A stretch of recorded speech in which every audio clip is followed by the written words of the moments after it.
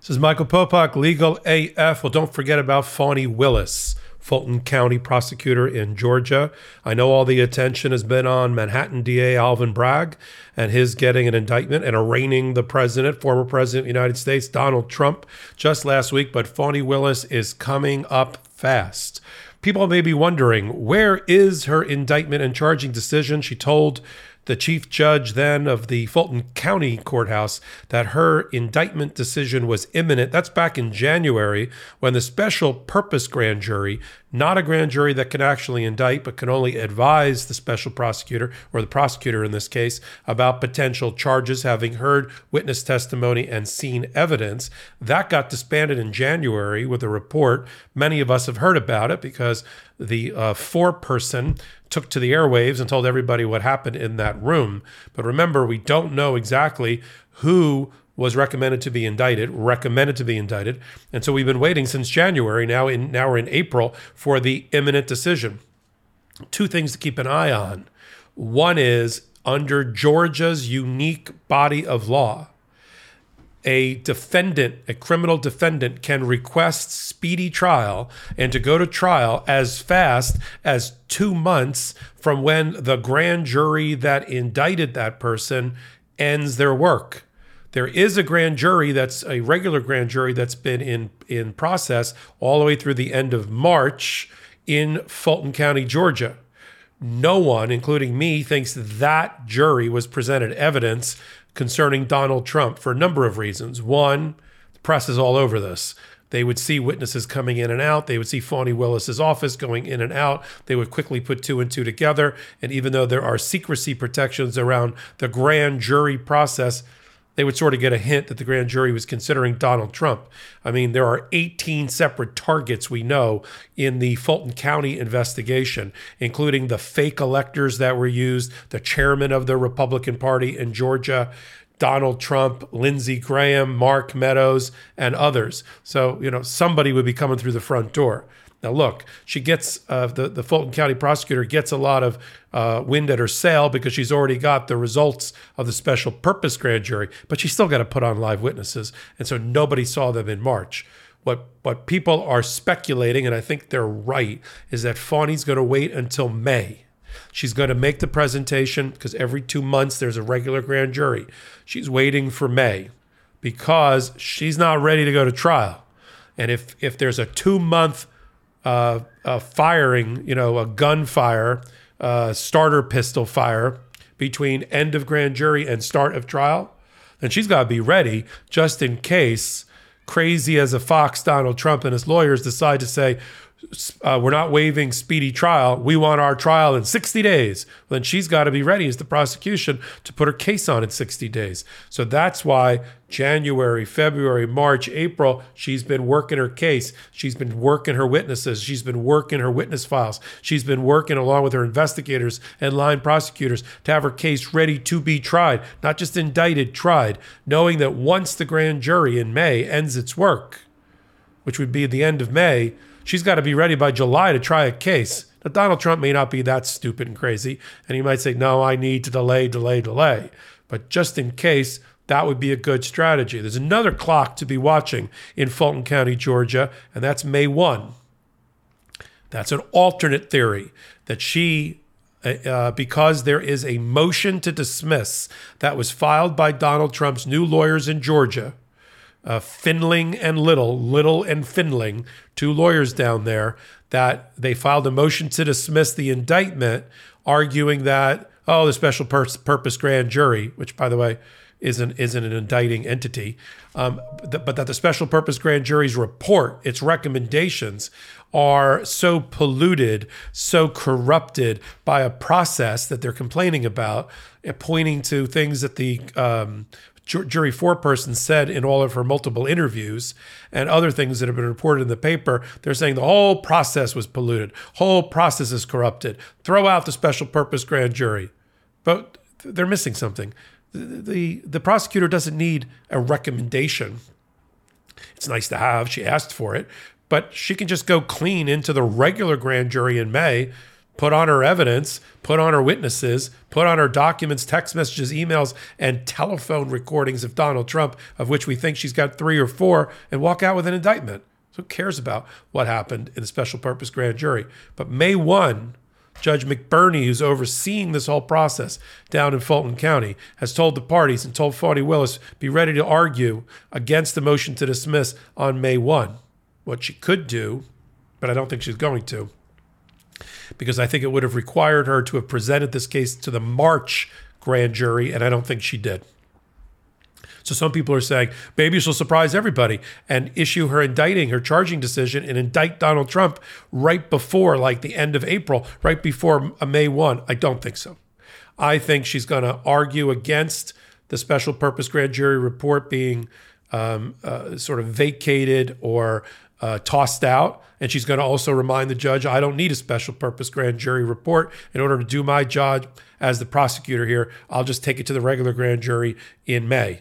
I think that whole thing is much ado about nothing. So that, I think, May 1 comes and goes, and Judge McBurney, who's basically sided with Fani Willis all along the way, will rule in her favor. She'll then present the case with her line prosecutors and her investigators to the regular grand jury in May, who would then issue their, and they'd be asked to return an indictment sometime at the end of May. Now, the speculation is the other reason that she's working to build her case is because she is going for, Fani Willis, a more complicated RICO, Racketeering, Influence, and Corrupt Organization Act case, which gives her conspiracy, predicate acts, things underlying it, and allows her to tie together various people, the fake electors, Donald Trump, Lindsey Graham, Mark Meadows, Rudy Giuliani, and put them all together in a criminal conspiracy, a RICO conspiracy. This is usually used for organized crime, where you have what's called a hub and spokes, like a wheel of a bicycle. Donald Trump is the hub, and all these other people are connected to him through spokes on the wheel, and the wheel is the conspiracy. And here the conspiracy is to interfere with the Georgia election process, a crime. Now, Donald Trump, when he attacks Fani Willis and goes after her and calls her racist and calls her an animal and says that she's after him because she's a Democrat, and that he made one perfect phone call. How many times have you heard the phrase, one perfect phone call from Donald Trump? If this was a drinking game, everybody would be completely inebriated. If this was, I get $1 for every time he says it, I'd be a multi-billionaire.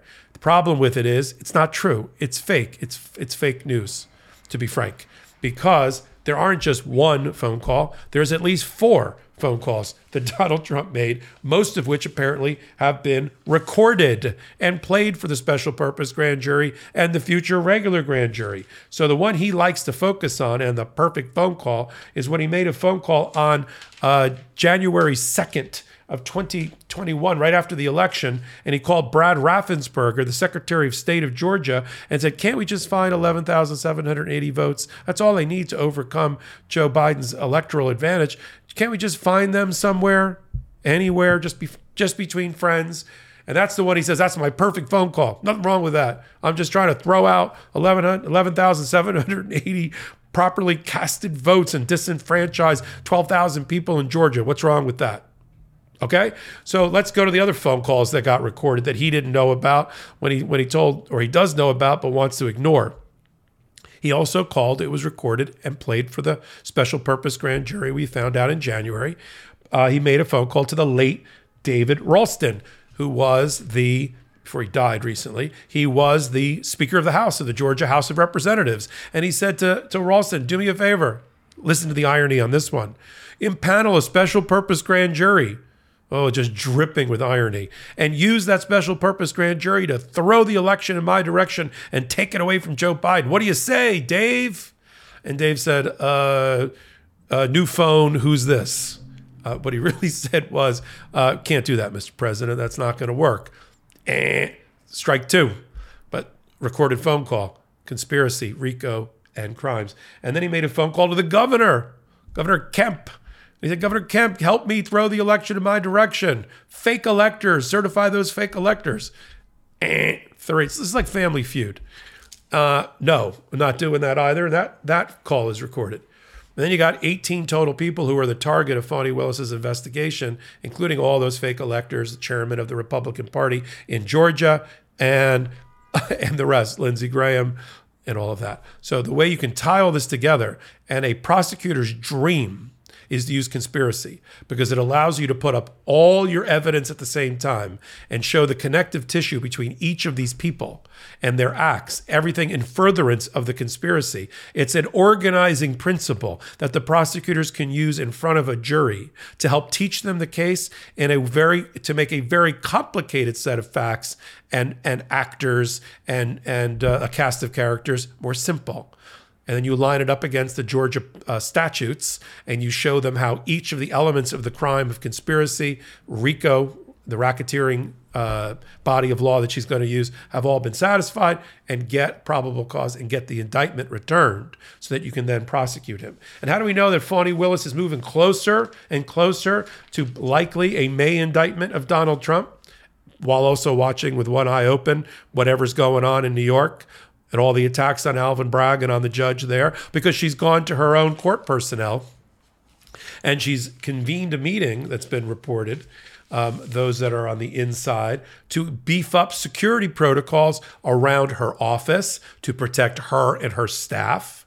And because of how, if you've ever been to Atlanta, the proximity of all these public buildings are to each other. The DA's office is across the street from the Fulton County Courthouse, which is across the street from the Capitol. It's the Capitol building where all the legislators are. So if anything blew up, it's a problem. So they want to make sure it doesn't. And so they're putting in security protocols now to protect Fani, her staff, and others because of the threats that have been made by Donald Trump, which are borderline intimidation, a crime in Georgia against Fani Willis, for which she could seek to have him indicted. Leave that for now. I do another hot take on that one.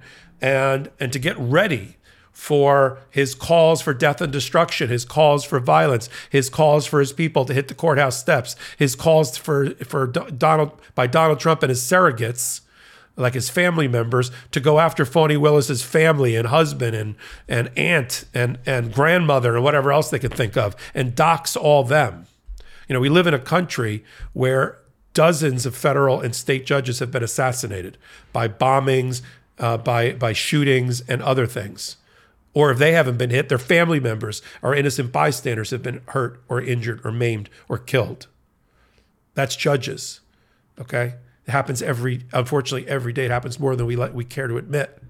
And so we don't want that to happen now. We don't want prosecutors to get assassinated because of Donald Trump's, crazy attacks on prosecutors and their family. So she's doing that. So I think, in summary, as long as we're talking about all these things, I think Fani Willis is going to convene and go before the regular grand jury in May. She's going to fight off the motion to dismiss on May 1. She's going to win that. She's going to go into court, the grand jury, and get her indictment by the end of May, giving Donald Trump, if he wants speedy trial, until July, at that time, to call for speedy trial, which would happen in July. Fani Willis, having used the time from January through July to get ready for her case, she'll be ready. Whether Donald Trump is ready or not, we're going to find out. If Donald Trump wants to delay, and wants to push it off 6 months or a year, Fani Willis will fight him on that to set it. But this is the next shoe to drop. We've got a lot of shoes dropping. Usually there's only two. With Donald Trump, it's like a centipede. First shoe to drop, Manhattan on the centipede. Second shoe to drop is Fani Willis, racketeering, likely in May. Third shoe to drop, fourth shoe to drop, fifth shoe to drop, Jack Smith, Mar-a-Lago, intentional interference with Congress on Jan 6th and the peaceful transfer of power and the insurrection that happened then. The grifting of the $300 million by Donald Trump, raising money on the back of a lie that Joe Biden wasn't properly elected president of the United States. What am I up to? Five shoes have already dropped. And if you start adding civil side to this, the sixth shoe to drop is going to be the civil fraud case for $250 million by Letitia James, New York Attorney General. That trial starts October the 2nd in New York State Court in front of Judge Engoron. That puts Donald Trump out of business permanently. Permanent ban on him being an officer director of a New York company and all of his children and 17 other executives that worked around him. Takes away his ability to raise money in the corporate name and a huge fine. And then, if you're looking for this, the seventh shoe to drop of this centipede, and I'm sure I'll get to 8 before this is over, you've got E. Jean Carroll going to trial April the 25th.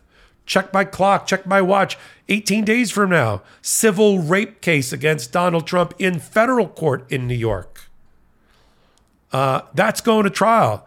You might have heard other things, but civil rape and defamation of her by Donald Trump after he left office is going to trial. They're picking a jury the 25th of April. So keep an eye on all of this. I'm up to 7 legs of the centipede and all these shoes dropping. What time is it? I'm sure before the hot take is over, there'll be an 8th. That's where we are. Keep an eye on Fani Willis. She's keeping an eye on Donald Trump and everything he's doing and everything that Alvin Bragg in New York is doing. And Jack Smith is watching them all because he's got some Bigfoot abilities as a federal prosecutor to either not so much take over prosecutions, but to jump in front of them and try his cases first. So he might be, hold this thought, Jack Smith might be the last to indict, but he might be the first to try his cases against Donald Trump. We'll watch him. I'll watch him, and I'll do hot takes like this about every day. I'm doing them about every hour now that we have, we're in the era of Trump indictments. And then I co-anchor on Wednesdays and Saturday the leading podcast devoted to law and politics and that intersection. It's called Legal AF. It's on the Midas Touch Network, but you already knew that because you're here watching me on YouTube on the same network. So you can catch me there on Wednesdays and Saturdays, co-anchored by Karen Friedman-Ignifilo, who you can watch on all the major networks when she's not at home with us. She's a former state prosecutor, Manhattan DA, and Ben Meiselas, the co-founder of Midas Touch Network. And then I do hot takes like these, and you can follow me on all things social media at MS Popok. This is Michael Popok, Legal AF reporting. Lock him up. Indictment season is upon us. Celebrate with the new Indictment Season t-shirt and v-neck exclusively at store.midastouch.com.